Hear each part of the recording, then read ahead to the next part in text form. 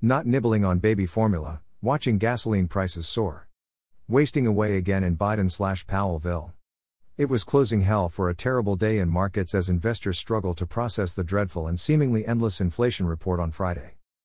What happened today? The Nasdaq tanked minus 4.58% and the 10-year Treasury yield jumped 22.2 basis points. Gulp. The 22.2 bits per second jump in the 10-year Treasury yield has led to agency MBS prices pulling a Titanic and sank. Somehow, I don't think that Biden and Congress are going to help the middle class and low-wage workers.